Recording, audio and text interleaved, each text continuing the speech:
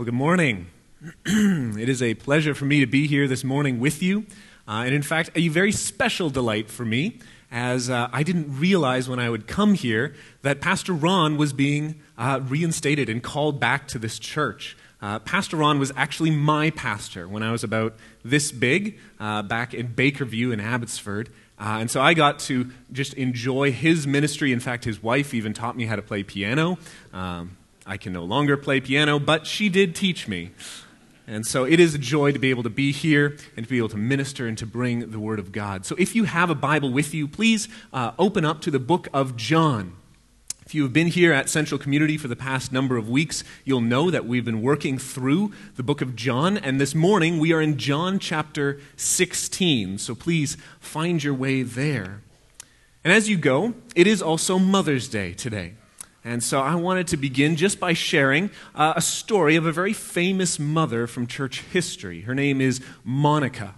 And Monica is known for really a number of different things, but mostly she is known as a woman of prayer.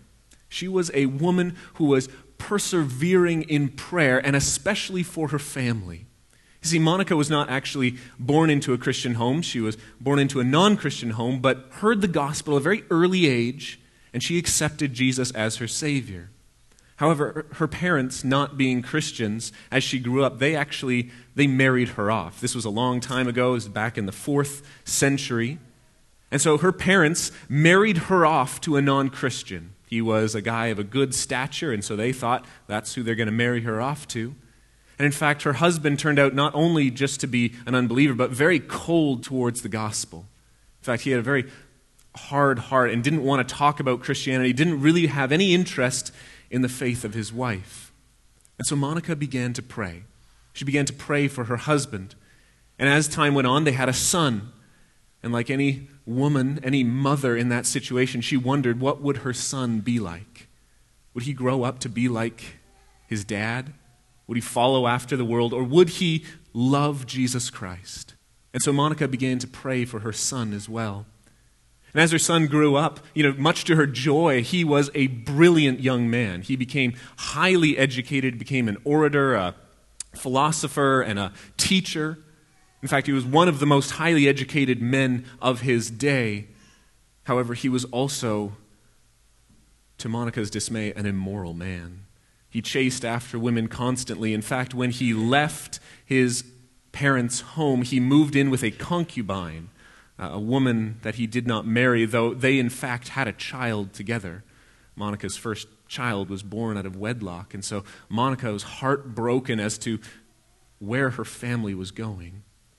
But she continued to pray. She continued to press on and persevere and pray for her family year after year after year until finally, just before her husband passed away, God answered her prayer. Her husband gave his life to the Lord. In fact, he was baptized shortly before he died.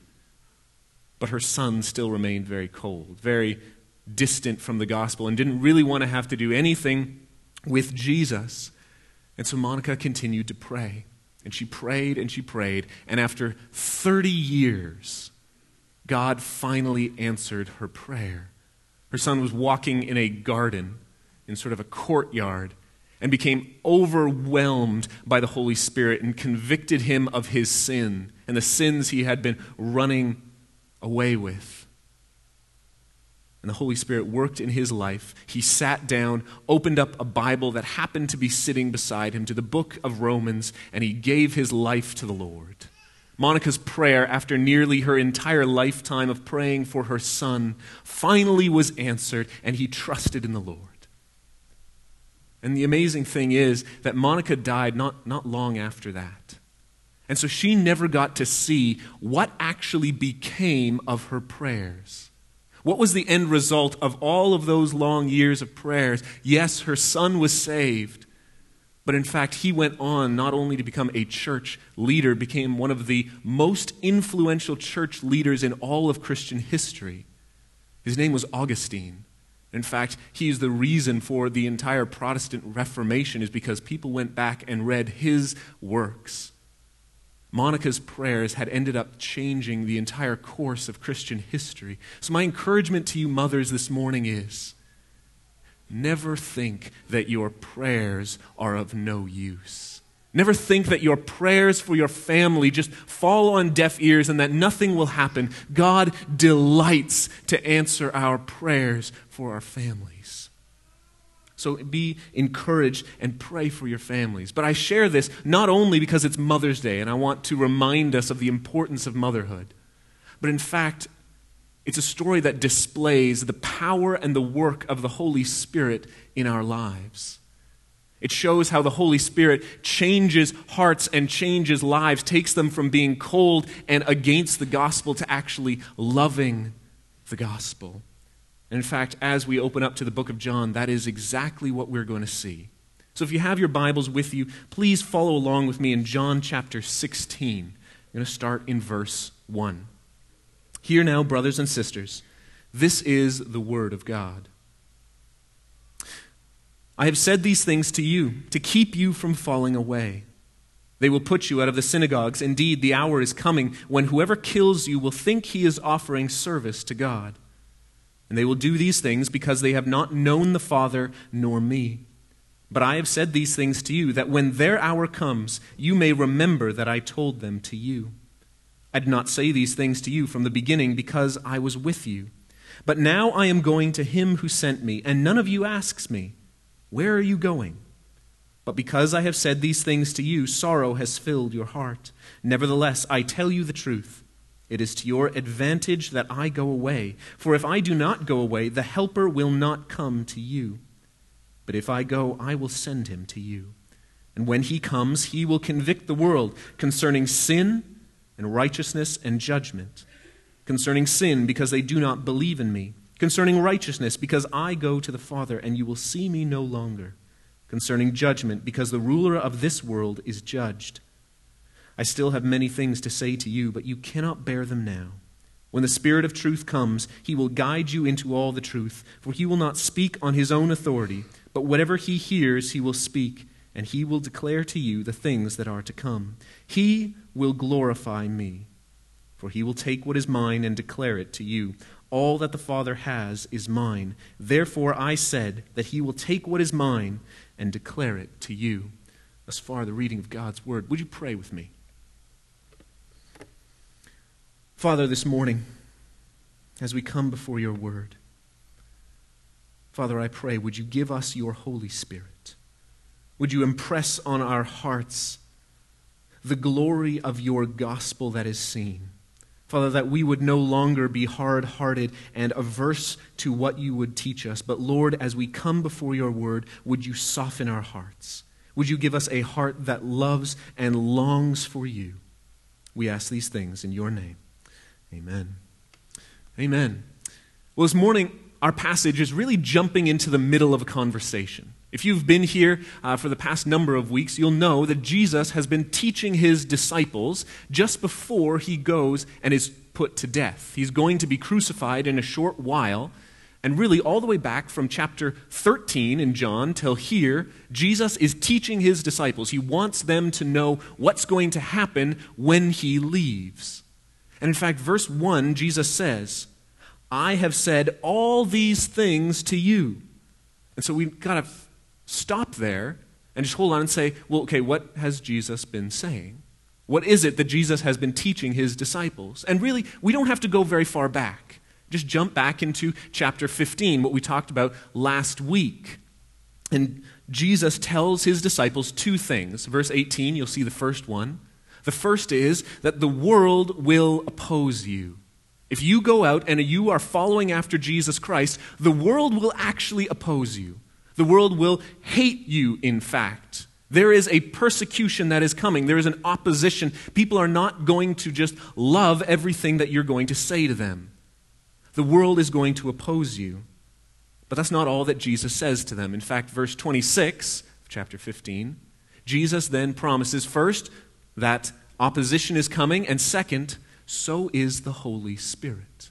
In fact, they were not to go through all of this opposition, all of this persecution alone. They were to go with the Holy Spirit with them. And so Jesus says to them in chapter 16, verse 1, he says, I have said all these things, that persecution is coming and the Holy Spirit will be with you to keep you from falling away. Jesus is wanting to reassure his disciples that as they face suffering, they are not alone. So the first point this morning I just simply said is the Holy Spirit in suffering. The Holy Spirit is given in times of suffering. In fact, look at verse 2. Jesus says, "They will put you out of the synagogues. Indeed, a time is coming when whoever kills you will think that he is offering service to God." Jesus says, not only is the world not going to like you, not only are they going to hate you, not only are they going to oppose you and persecute you, they will put you to death, and they will do it thinking they are serving God. And we really don't have to go very far in our Bibles to see this exact thing happening. If you go over to the book of Acts and you remember the story of Saul, later becomes the Apostle Paul. When we first meet Saul, he is persecuting the church. He is putting Christians to death, and all the while he is doing it thinking that he is serving God. And Jesus tells his disciples in verse 3 why these things will happen. Verse 3 says, "And they will do these things because they have not known the Father nor me." Really all throughout the Gospel of John, Jesus is reminding his disciples that he and the Father are one. That to reject Jesus means to reject the Father. Jesus says, "I am the way, the truth, and the life. No one comes to the Father except through me." And so Jesus tells his disciples the reason that people are opposing and are going to persecute you is because they have not known Jesus. And lest we think to ourselves, well, okay, that's great, but that's for the disciples, right? The disciples, they're gonna have to suffer, they're gonna be persecuted, they're gonna be put to death. But me here, I live in Canada. I'll be just fine. I don't have to face any of that. Unless we think that way, look at what Paul says in 2 Timothy 3:12. He says, "Indeed, all who desire to live a godly life in Christ Jesus will be persecuted." In fact, it's a promise that the Bible gives to us that if we are going to follow after Jesus Christ, it means there will be persecution in our lives. We may not be put to death. No, we may suffer things like our reputation is gone, the loss of friends, maybe the loss of even family speaking to us. It means that we may have to lose our job even. It means that people slander us, they talk back at us. They don't just disagree with us, they're coming after to attack and to hurt us. Jesus promises his disciples not an easy life. In fact, he promises them persecution and hardship. But of course, this isn't the only thing Jesus promises. Jesus says in verse 1, "I have said all these things to you to keep you from falling away." Jesus is telling his disciples that the Holy Spirit is coming so that they would not fall away, that when persecution actually hits them, they're not going through it alone. The Holy Spirit will be with them to protect them and to preserve them. Because the truth is, when we're actually going through suffering, when things are actually difficult and people are actually mad at us and coming after us, the real question is, am I going to make it through? Am I going to make it through this? And on the other side, will I have just rejected Christ? Will I have fallen away? Will I have run away from Jesus? And Jesus says, the Holy Spirit is given so that we would not fall away, that he might preserve us in our faith and keep us even in times of suffering and trial. And Jesus says in verse 4, "But I have said these things to you, that when their hour comes, you may remember that I told them to you." Jesus wants his disciples to be prepared to face this suffering. Because he's not just telling them it's coming. He's calling them to be prepared for what it will be like. So what does this mean? Well, let me give you an analogy. Let's say this afternoon, you're in your house and there's a knock at the door. You go to the front door, you open it up, and there standing before you is a man in full military fatigues, right? He's got the camo, he's got the bulletproof vest, a helmet, and he stands there and he says to you, "I'm here to tell you that this afternoon North Korea has just declared war on Canada. And in fact, there are cruise missiles that are on their way and they will hit your house. And you say, wow, okay. And he says, now, we have a bomb shelter prepared. In fact, it's got food, it's got water, it's got electricity, everything that you could need is there. Here's the address. And you say, wow, thank you so much for telling me about that. That's good news. Thank you for that. Now, when the bombs hit, I'll know where to go. What's wrong with that? When the bombs hit, it's too late, isn't it? He did not show up at your door to say, when the bombs hit, now you'll know where to go. He is saying, be prepared. Go to the shelter. Go where it is safe now. In fact, that's exactly what Jesus is telling to his disciples. The Holy Spirit is the one who will keep you safe, so rely on him now. Or maybe let me say it this way. Imagine that you were going to go play hockey. You've never played hockey before in your life, but you thought, you know what, it's time I learned. And so you join a league, and they tell you, okay, first game is going to be in 2 weeks. So you've got 2 weeks, and you go out and you buy all the gear. You get the skates, you get the pads, the stick, the helmet, everything, and you bring it all into your house, and you put it down, and you say, great, I'll put all that on in 2 weeks and go play. I can tell you how that game's going to go. It's going to go terribly. Your skates won't be laced up right. Your pads are on all funny. You don't know how to skate properly. Why? Because we haven't spent time to practice, to work on it, to actually invest yourself so that you know how to play by the time the game comes. It's amazing how often we in the Christian life approach suffering like that. You know, we don't prepare. We're not reading our Bibles. We're not learning what it means to rely on the Holy Spirit every single day so that when something actually comes, when that persecution that Jesus promised comes, it hits us like a bomb. And we're left wondering, what just happened? Jesus calls us to be prepared, to prepare ourselves for suffering. And the way that we are to do that is to learn to rely on the Holy Spirit. Learn what it is He is doing, how He is leading, how He is guiding us in our daily lives. And so Jesus is not just calling His disciples, hey, there's persecution coming. He's telling them, be prepared and rely on the Holy Spirit. And in fact, this morning, that is exactly what we have begun to do. Begun to start searching the Scriptures and see what does the Holy Spirit do in our lives. And the first thing we've already learned, He preserves us through suffering. But of course, Jesus has more to say. Second half of verse 4 begins a new paragraph. It says, I did not say these things to you from the beginning because I was with you. But now I am going to Him who sent me, and none of you asks me, where are you going? But because I have said these things to you, sorrow has filled your heart. Really, ever since the beginning of Jesus' ministry, He has been telling His disciples that He has come from the Father, and in fact, He will go back to the Father. Jesus is going to leave, and in fact, He is going to die. And if you've been working through the book of John, you'll know the disciples don't always get that. They're often confused, but now it seems they're starting to understand what Jesus is saying. And in fact, it says they are sorrowful. They're losing their teacher. They're losing their leader. They're losing their friend. He's going to go away. But Jesus tells them they will not be alone. Verse 7, Jesus says, nevertheless, I tell you the truth. It is to your advantage that I go away.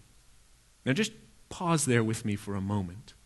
Jesus is saying to His disciples, it is to your advantage that I leave. It's to your benefit that I won't be here. So we have to look at that and say, what possible benefit is there? Jesus tells us, verse 7, it is to your advantage that I go away. For if I do not go away, the Helper will not come to you. But if I go, I will send Him to you. Jesus says the advantage that we have as Jesus is left is the presence of the Holy Spirit. And you might say, what? I mean, I can't imagine anything better than having Jesus physically here with us.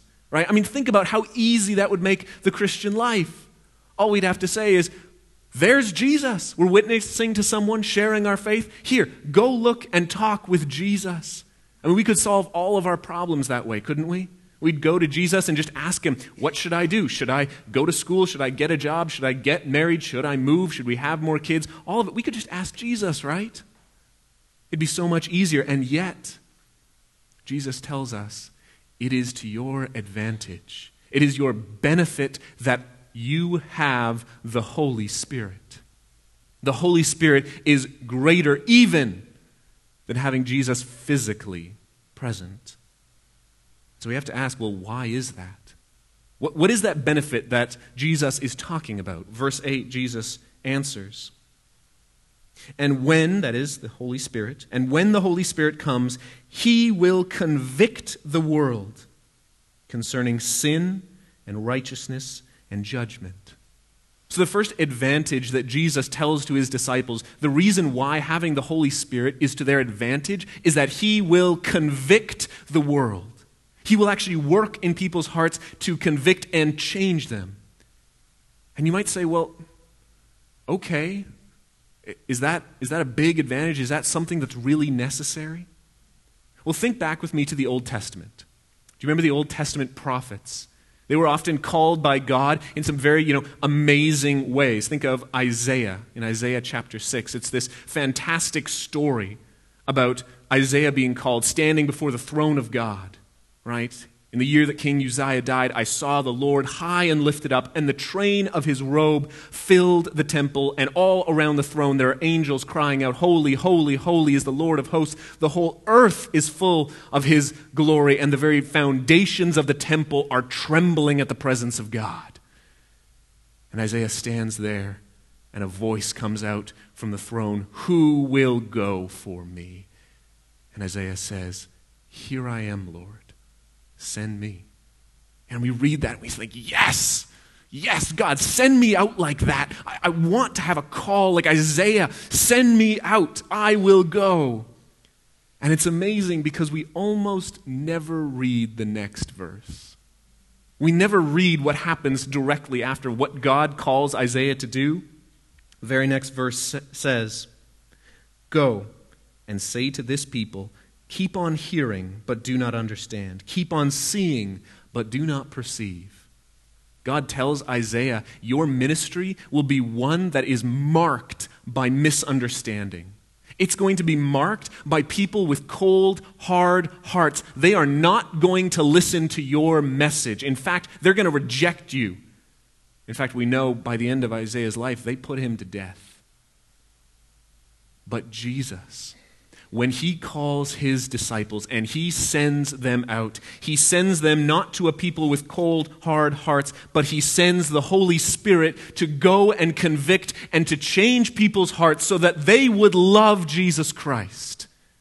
The work of the Holy Spirit is to convict the world of sin, of righteousness, and of judgment.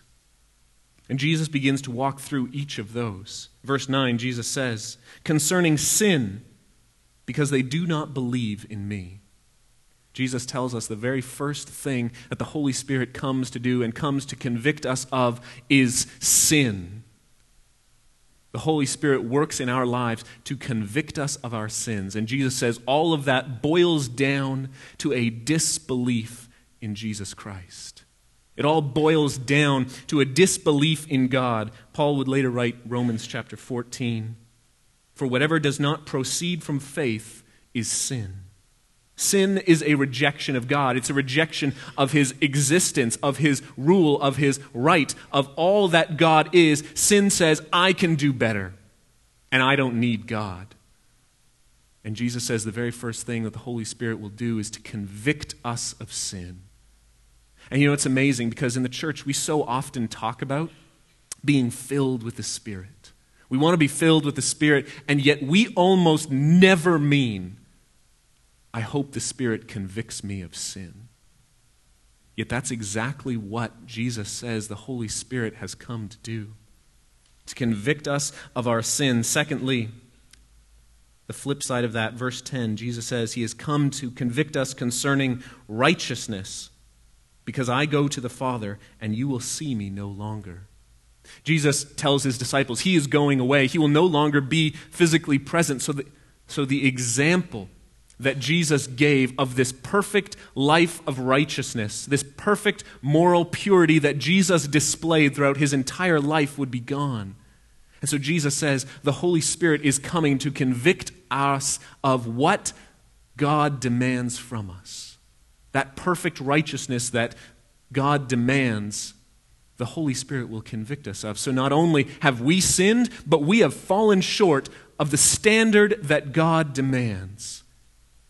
Thirdly, the Holy Spirit convicts us of sin, of righteousness, verse 11, concerning judgment, because the ruler of this world is judged. You know, all throughout the book of John, whenever the ruler of this world is talked about, it's referring to Satan.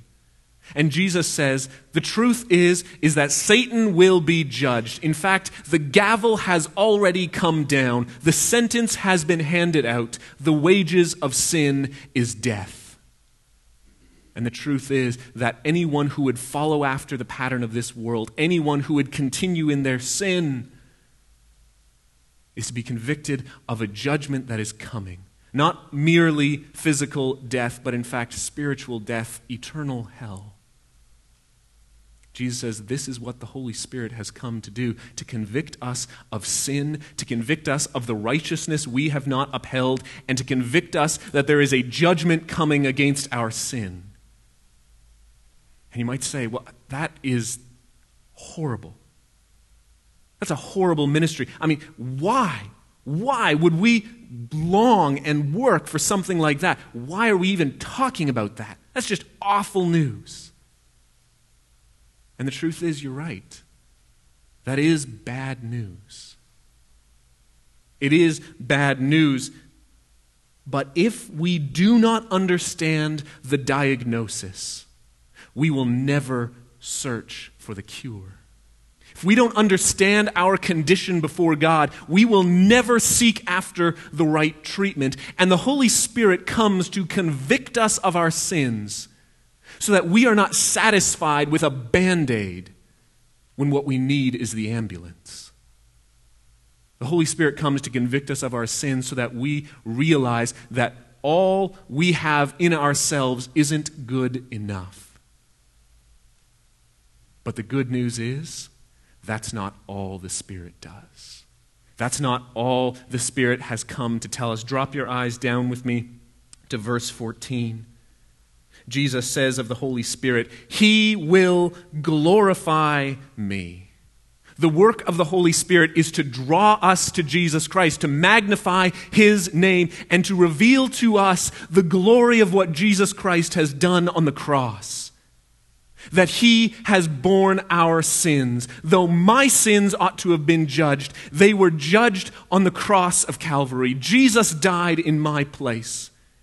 And instead of my tattered, sinful record of wrongs, I am given the perfect righteousness of Jesus Christ. He has taken my place. He has borne my sins. While I was still a sinner, Christ died for me. The work of the Holy Spirit is to convict us of our sins so that we would run to Jesus Christ as our only salvation, as the only hope for our souls. Romans 6:23 says, "For the wages of sin is death, but the free gift of God is eternal life in Christ Jesus our Lord." Let us rejoice that the Holy Spirit works in our hearts, a conviction that leads us to Jesus Christ. And the good news is that the Holy Spirit does not merely work in our hearts, but it works in the hearts of others as well. In fact, He works to convict others' hearts as we are sharing our faith, as we attempt to share the gospel, and as we bumble and we fumble through and we think, should I have said that? Should I have said something different? No, maybe I should have done this. I don't know what to say. The Holy Spirit is at work to convict people's hearts and to draw them to Jesus Christ. Oh, let us rejoice that the Holy Spirit has come, for the advantage is that we have come to know and love Jesus. Not only does the Holy Spirit keep us from falling away, He works in our hearts to draw us to Jesus Christ. It is to our great advantage that the Holy Spirit has come. The last point this morning is the Holy Spirit in the Christian life. Verse 12 says, I still have many things to say to you, but you cannot bear them now. Jesus says to his disciples, look, I know that's a lot to take in. That's a lot to deal with. It's a lot to work with. And so Jesus tells them, I understand that, and so there's going to be more later. And you might ask yourself, well, hold on, Jesus, you're about to be crucified. You're about to leave. Who is going to teach what you have? And of course, if you've been following along with this passage, you'll know the answer is already obvious. Verse 13, when the Spirit of truth comes, He will guide you into all the truth. For He will not speak on His own authority, but whatever He hears, He will speak, and He will declare to you the things that are to come. The Holy Spirit is coming to teach and to lead and to guide Jesus' disciples. His work is so that we might know the truth, that we might come to know and love and delight in the truth. And we say, well, what is that? What are we supposed to learn? What is Jesus not yet told the disciples? Verse 14, He will glorify me, for He will take what is mine and declare it to you. All that the Father has is mine. Therefore, I said, He will take what is mine and declare it to you. The truth that the Holy Spirit imparts to us is the glory of Jesus Christ. Is how to live our lives in such a way that everything that we are doing, every aspect of who we are, is done in honor to glory Jesus Christ, to make His name known and to make His name magnified. And verse 15, it's this beautiful picture of the Trinity, isn't it? Jesus says, all that the Father has been given to the Son, and all that the Son has is given to the Holy Spirit. It's this beautiful community and the equality within our triune God. And yet, even though the Holy Spirit is fully God, He works to see Jesus' name magnified. He works to see Jesus' name glorified.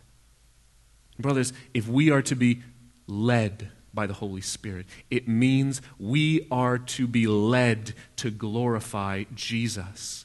Just as the Holy Spirit does not work for His own glory and honor, He works for Jesus. We are not to work for our own gain, for our own honor or glory or fame of our name. Rather, we are to know and to delight in giving glory to Jesus Christ alone. So that everything that we do, how we live our lives, how we use our money, our finances, how we use our time and our energy, how we speak to our coworkers, to our wives, and to our children, all of it is wrapped up in giving glory to Jesus Christ. And as I close, I'll invite the band to come up. And let me just read to you the words that Paul writes in Romans chapter 11. He says of Jesus, "For from Him and through Him and to Him are all things. To Him be the glory forever." In fact, all things are wrapped up in Jesus Christ. And that means if we are to live a life that is filled with the Holy Spirit, to boldly face persecution, it means we are to be wrapped up in glorifying Jesus Christ. Let's pray together. Father, we thank You for the greatness of Your gospel. We thank You for the promise that whoever would come to You in faith, whoever would put their trust in Jesus would be saved. Father, I pray, would You send Your Holy Spirit to work in our hearts, to convict us of our sins, and to lead us to give honor and glory to Jesus Christ. Father, I pray, would You continually conform our lives into Jesus Christ. We pray these things in Your name. Amen.